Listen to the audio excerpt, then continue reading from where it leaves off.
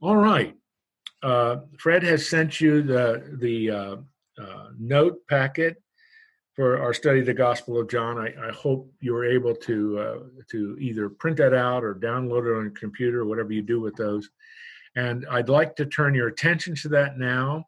I want to do a couple of introductory things, and then we'll get into the first chapter of the Gospel of John momentarily. All right, let me just, if you have your packet, I'll hold this up. You have a copy of the synthetic chart. That's the very first page.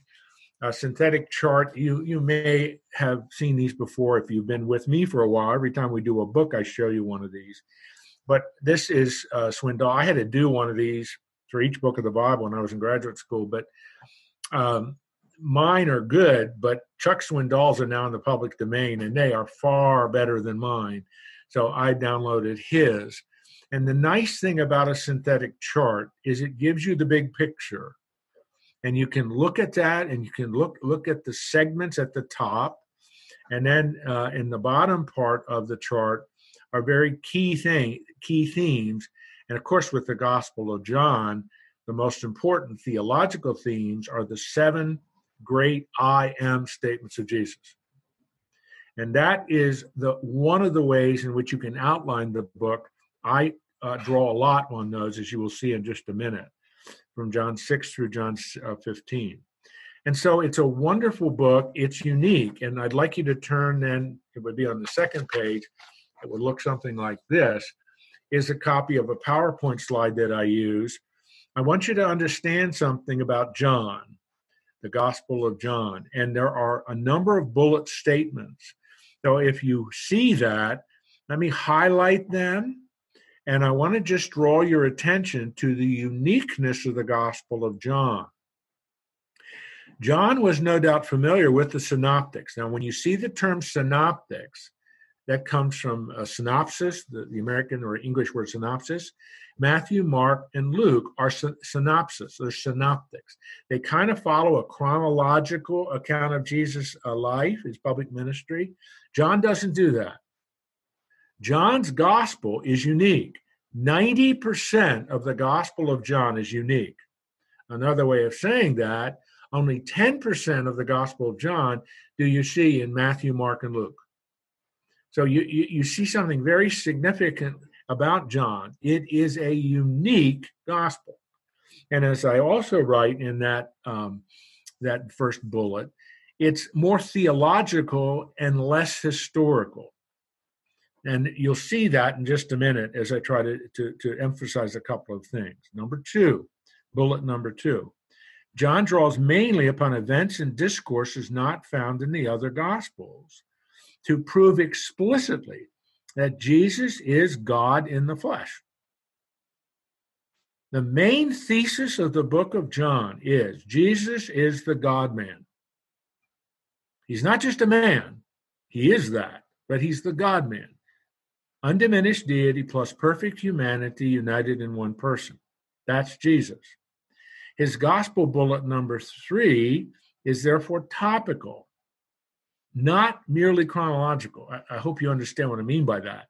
John is interested in proving a thesis, and he uses key topics throughout the 3.5-year public ministry of Jesus to prove his thesis. He's less concerned about a tight chronology. Bullet number 4. The synoptics, Matthew, Mark, Luke, focus on Jesus' ministry in Galilee, which was 2-year ministry.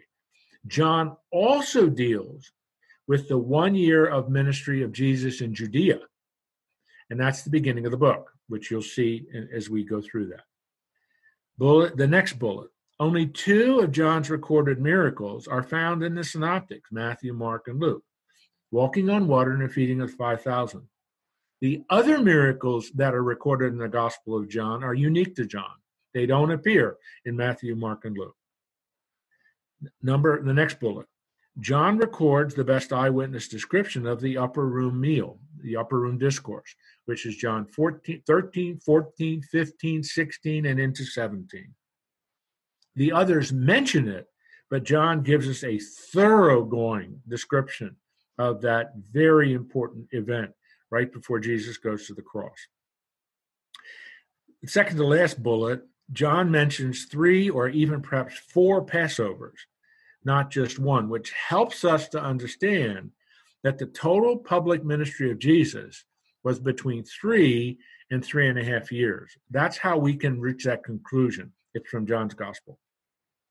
And then finally, in terms of these bullets, John admits a lot of things that you do not see in Matthew, Mark, and Luke.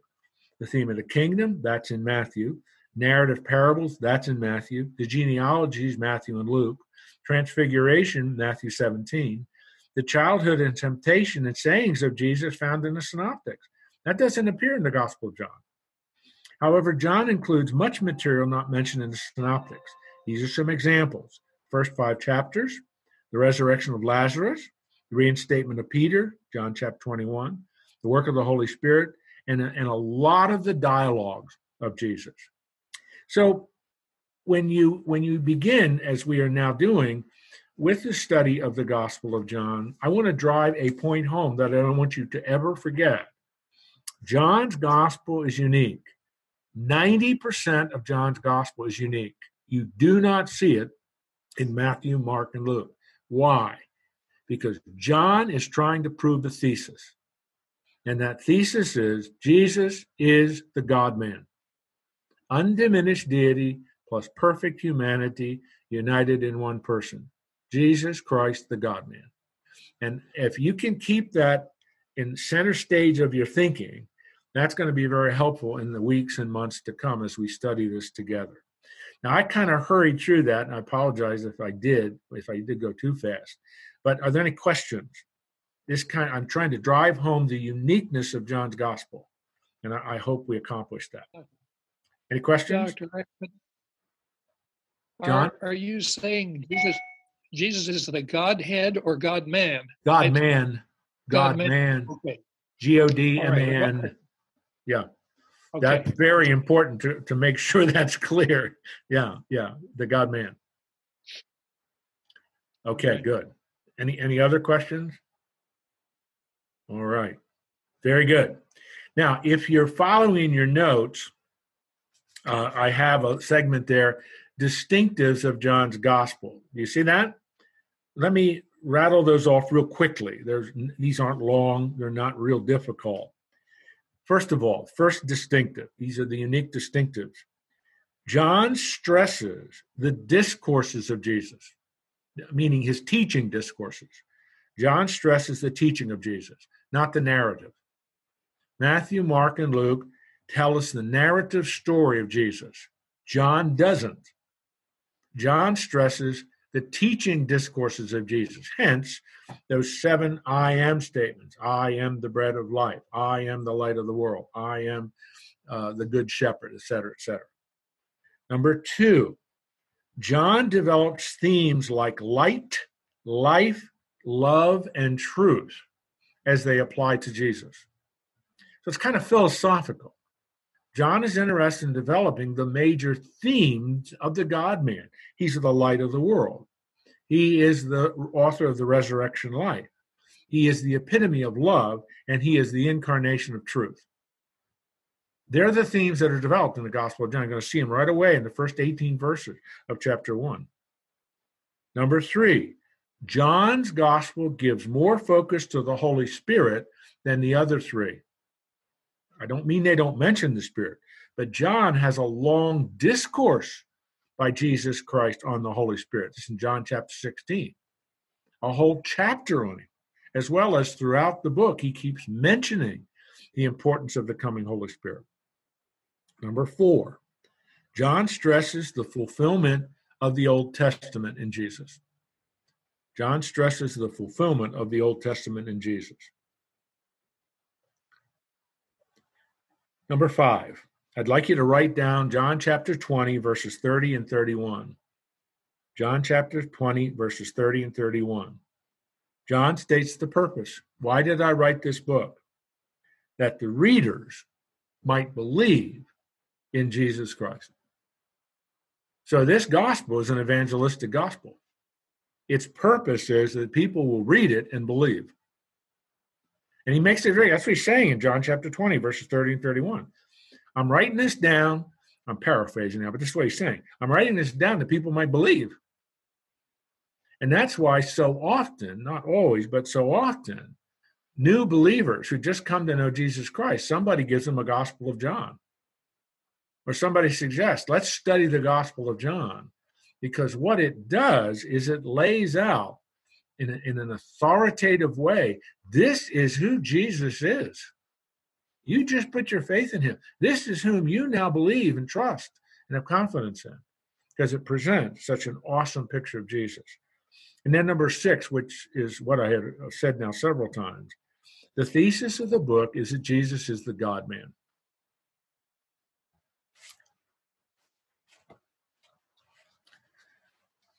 I have on the top of page 3, I have a little blank for authorship. It's John. This is John, the son of Zebedee. This is John, the author of the book of Revelation. This is John, the author of 1st, 2nd, and 3rd John. This is one of the inner circle of 3. Peter, James, and John. James and John are the sons of Zebedee. This is the John who will be the only one of the original apostles who is not martyred. John becomes the bishop of Ephesus, and he dies in his mid-90s. He will disciple the entire next generation of church leaders. It's a tremendous amount of church history material outside of the Gospels, outside of the New Testament, validating who this is. And in terms of when it was written, it's probably written about 95 AD, by far the last of the 4 Gospels. Mark was the first one, written in AD 49. The second one would have been Luke. The third one would have been Matthew. And the final one is John. And under that thesis, I'm not going to read all that to you. You can read that because I've said it now 3 times. The primary thesis of the book of John is that Jesus Christ is the God-man.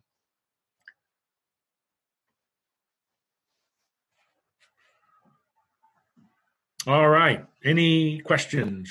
Dr. Ekman, you say it was AD 95. That's right. Right. Yeah, and was this the first that he wrote? Did 1st and 2nd John come after that? 1st, 2nd, 3rd John would have come before that. Would be what? Before that. Before that. Yes, they were written they were written about 90, 91. And then the book of Revelation, the last book of the Bible and the last book of John, was written in AD 96. Okay. John was put, as he was found guilty of sedition by the Roman Caesar, and he was put on a prison island called the island of Patmos. And that's where he wrote the book of Revelation in AD 96. So John must have been in his 80s. That's correct. At the time that most of these were written. That's correct. Yeah. Okay. Thank you. The estimate is John died in the late 90s.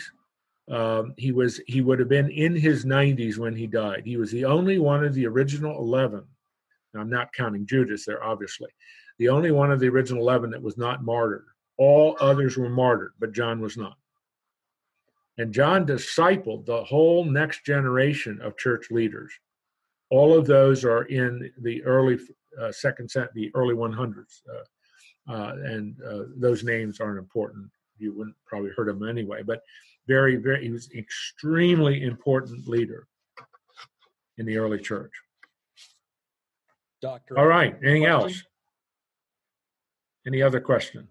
Dr. Ekman? Yes. The verses, again, that you mentioned in the 5th distinctive points of John's gospel, the verses you mentioned. John chapter 20, verses 30 and 31.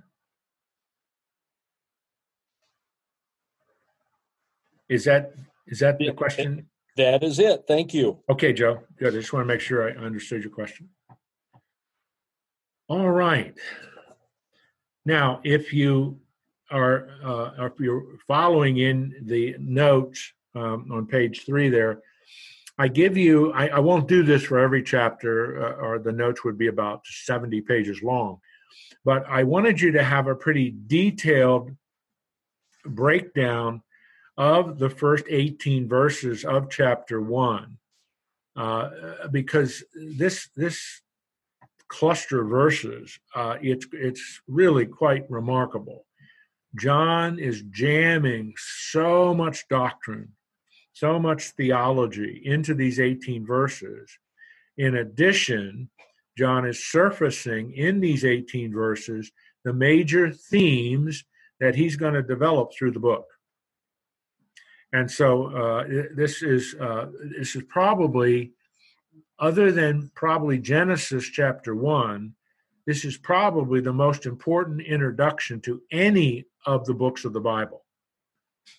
And I think I'm pretty confident in that, because it front ends so many of the themes that John's going to develop in the book. And so you must take time in studying this.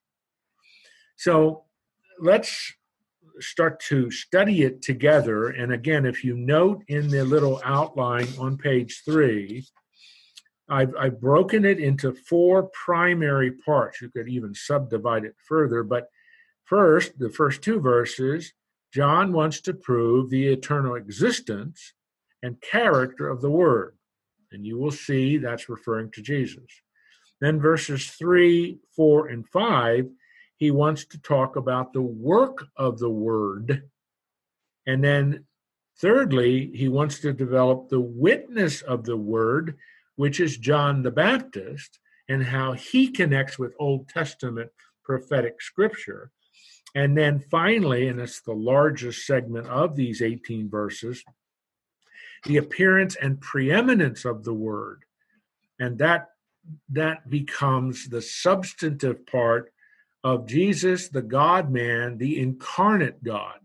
And that's what he wants to develop. So with this overview that you can follow if you want in detail, let me read the first 2 verses. In the beginning was the Word, and the Word was with God, and the Word was God. And verse 2, he was in the beginning. Stop. Now, let me say a word about the term word, because what does John mean by that? What is he doing with that? Why does he choose that term? The Greek word, and I'm sure you know all of that, the Greek term is logos, Logos, which was used by the Greeks in the Greco-Roman world as a title of the great philosophical principle that united all things. One of the very significant Greek philosophers in Alexandria, Egypt, used this term. So it was a term that was very familiar to the Greco-Roman world. This is the unifying principle of the world. For a Hebrew, for a Jew, to use the term word would bring to mind Genesis 1, where by the word of God, things are created. The Hebrew word is davar. We would bring it into English as D, as in dog, D-A-B-A-R, pronounced davar. God spoke, let there be light. God spoke, let there be the stars in the heaven. God speaks in creation, in revelation. It is a way in which God reveals himself. So when John uses the term logos, he's speaking to the Greek, who's going to understand this as the unifying philosophical principle of the universe. To the Jew, he's going to understand it as Genesis 1, the spirit being God, Yahweh Elohim, who creates out of nothing all physical things by the word of his mouth. And so, again, John is doing something which is marvelous. He's bringing the intersection of the 2 major worldviews of the people who first read this book, the Jew and the Greco-Roman person. And they both are going to understand what he's saying. The second observation I want to make is that John intentionally uses exactly the same phrase that begins the book of Genesis. You read the book of Genesis. The title of Genesis 1 is, "In the beginning, God created the heavens and the earth." So John intentionally uses exactly the same phrase that begins the Bible. So in the beginning, you have the record of God, Yahweh, Elohim. Elohim chapter 1, Yahweh chapter 2. In the beginning, Yahweh Elohim creates everything. All the physical elements of the universe, humanity as the image and crown of his creation, and marriage, which is the first institution he creates in Genesis 2. So John wants us to understand that the Logos is there. And he says, in the beginning was the Word, so he existed. That Word was with God, and that Word was God. So right there in verse 1, you have the Trinitarian nature of God inferred. Remember, our definition of God is Trinity, one essence of three persons who differ relationally and functionally. So you have this extraordinary, it's absolutely mind-boggling and almost philosophically overwhelming that in the beginning, when everything was starting, was the Word. And the Word was with God. He was there participating in that creative work, and he was God. So if he was God, you have the eternal existence and the eternal character of God, present in, characterized by the Logos, the Word. And so, I mean, this is a mind-blowing introduction. You think you know who Jesus is? Let me explain to you who he is. You think you really have a comprehensive understanding of who Jesus is? Let me make sure. You must start with creation. We don't start with his incarnation. We start with creation. In the beginning, Genesis 1:1, in the beginning was the Word. He existed. He was with God, the Trinitarian nature, one essence of three persons, and he was God, his essence. So you have his existence, his person, and his essence. That's what's in verse 1. I'll say this again. You have his existence. In the beginning was the Word. You have his person. He was with God. And you have his essence. He was God. And so this is a philosophical and theological introduction. Who is he?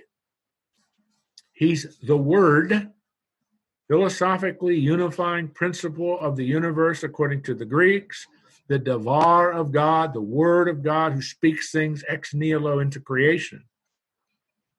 He's present, his person, and his essence. That's who I'm writing about. You think you know who he is? Let me explain. He was in the beginning with God.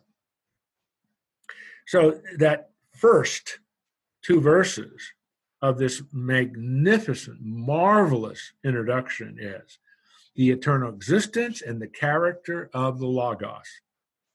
He exists. He's his person, his personhood, and his essence. He is God. Now, verses 3 through 5, begins to stress his work.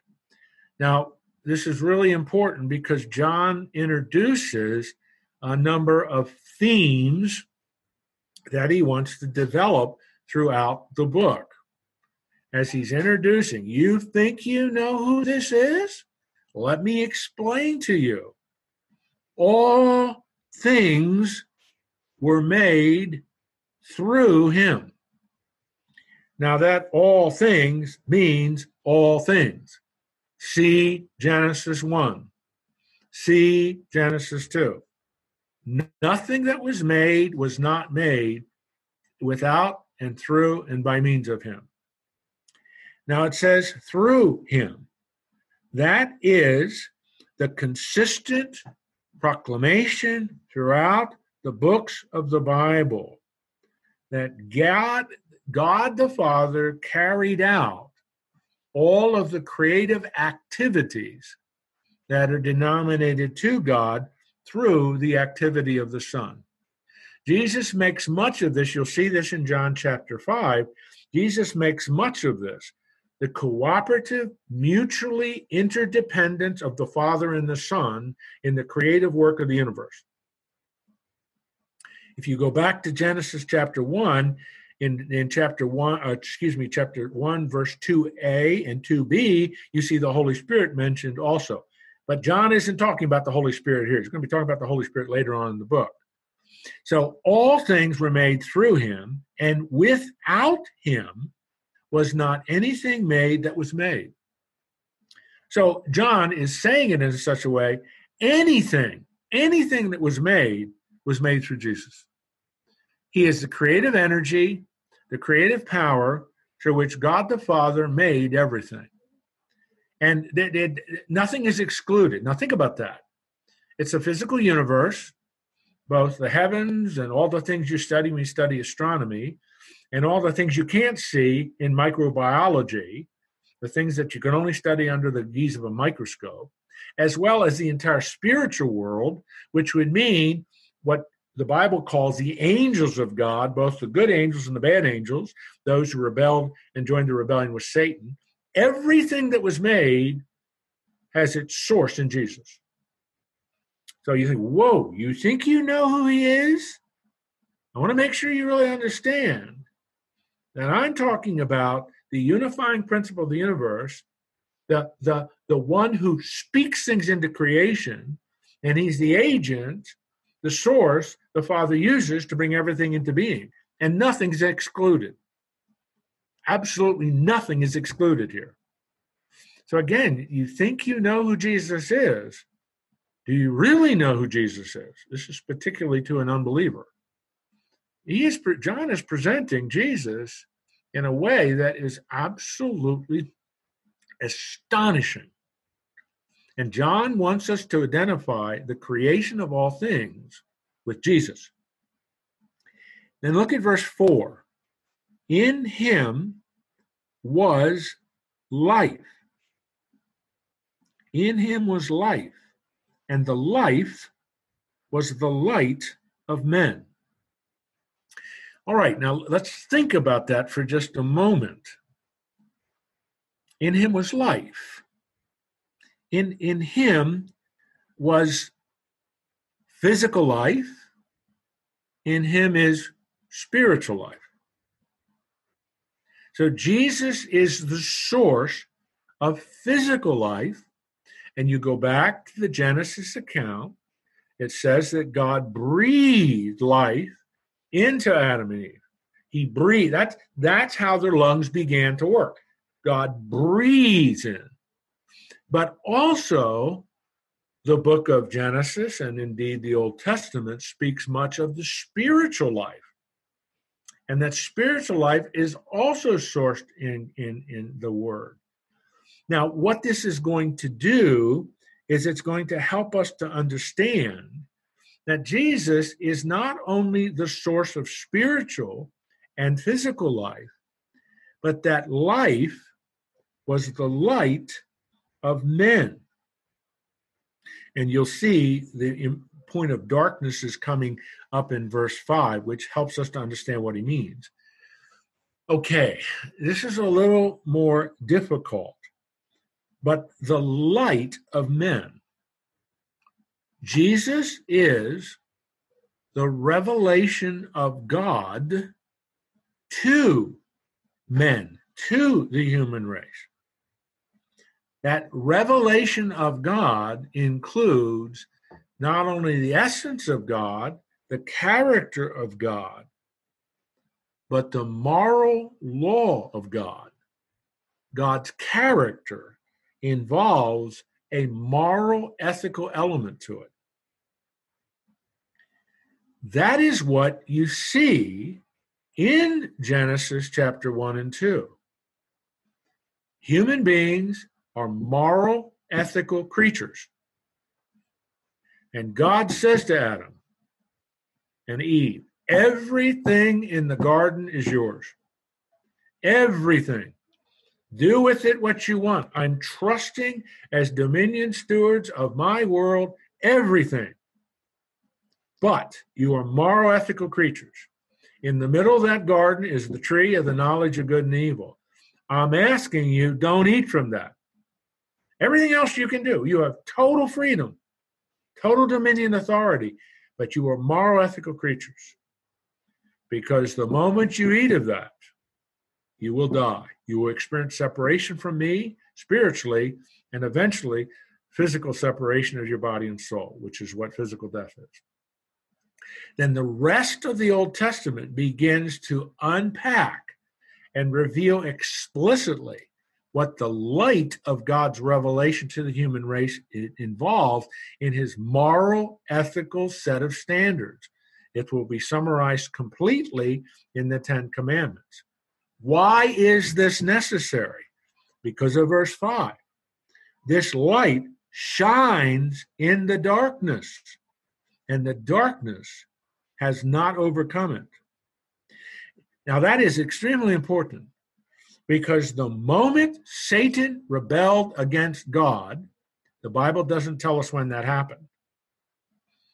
But the Bible does tell us in Genesis 3 that Satan, in the form of a serpent, Revelation 12:9 tells us the serpent was Satan, that Satan shows up to challenge God's moral authority, to challenge God.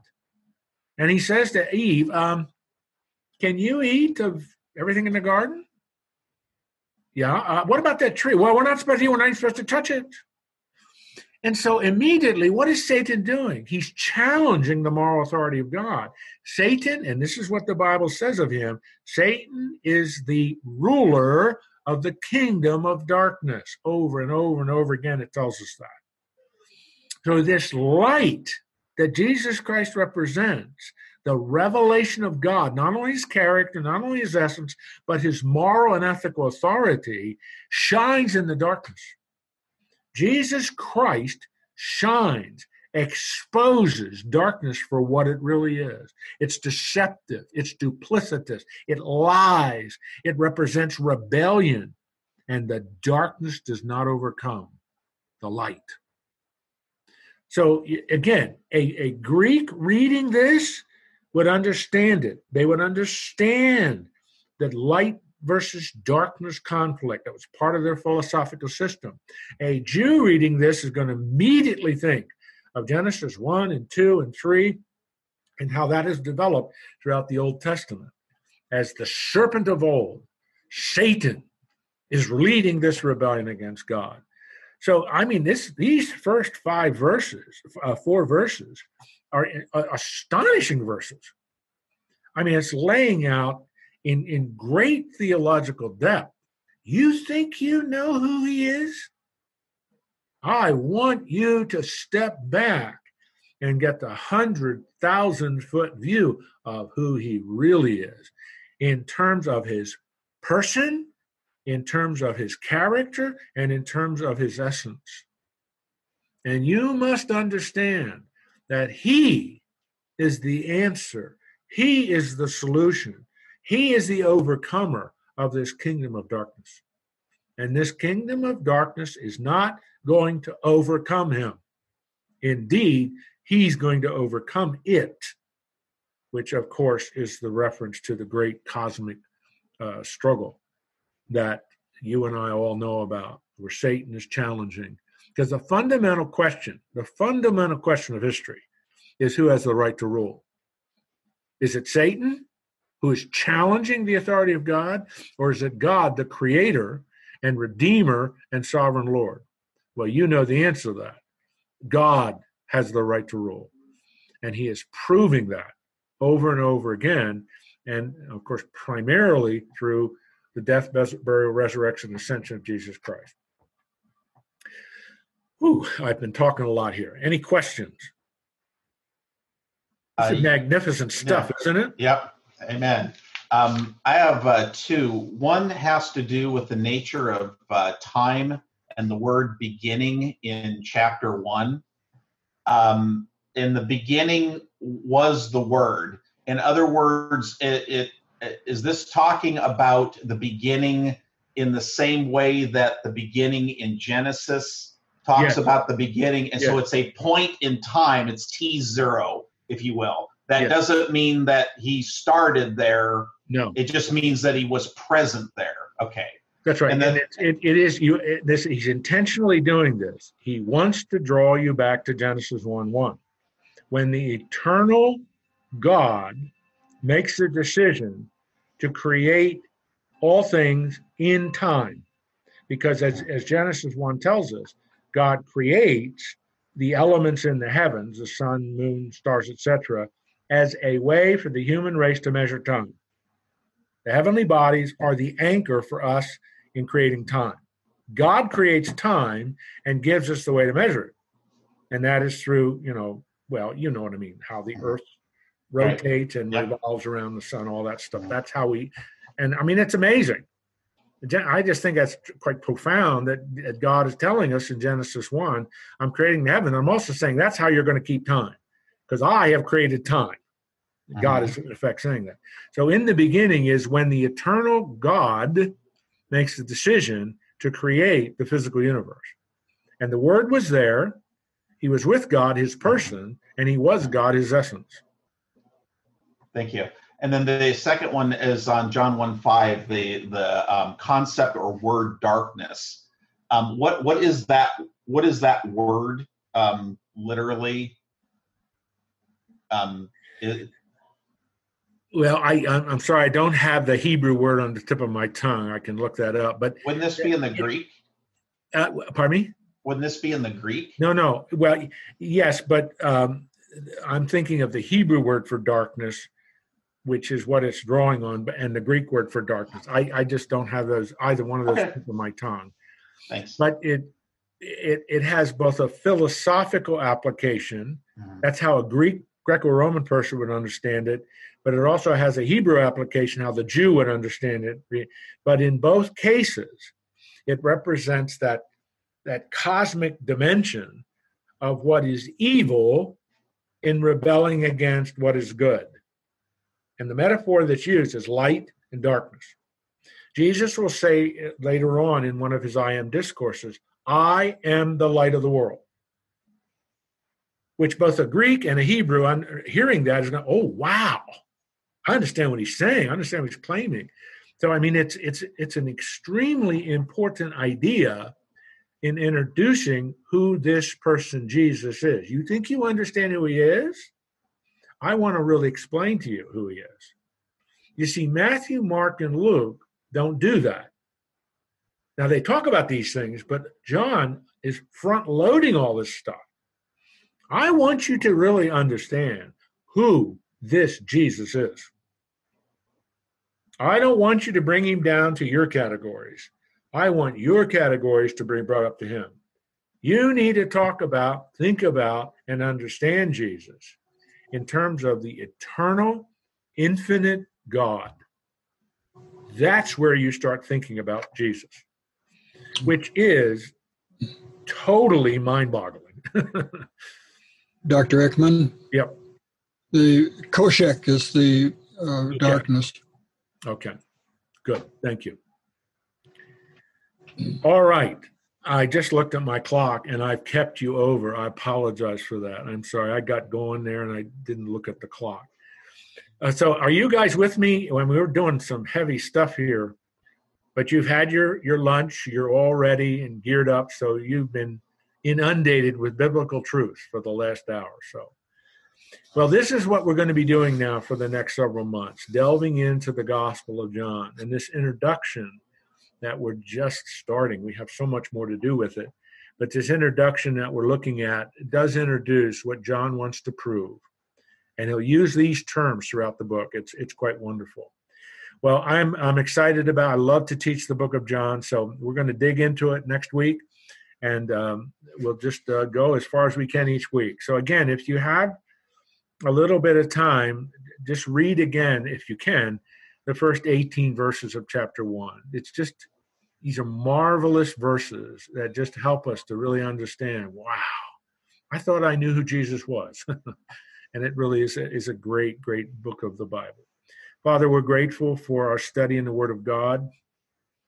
Thank you for these men that are willing to take an hour or so out of their Wednesdays to study with me.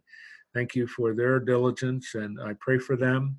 I pray that these words in this gospel of John that we're now beginning will sink deeply into their hearts and minds, that they'll internalize it, that Holy Spirit, you will help them not only to understand it, but help them to welcome it and embrace it, that it does transform them from the inside out. These are marvelous, marvelous verses that help us to begin to understand, who is this Jesus that I've trusted? Who is he? And it just is one of the most profound descriptions and declarations and arguments presented about Jesus in the whole Bible. So I thank you for the privilege we have of studying it. May these dear men be men of faith, men of God who represent you well in Christ's name. Amen. See you next week.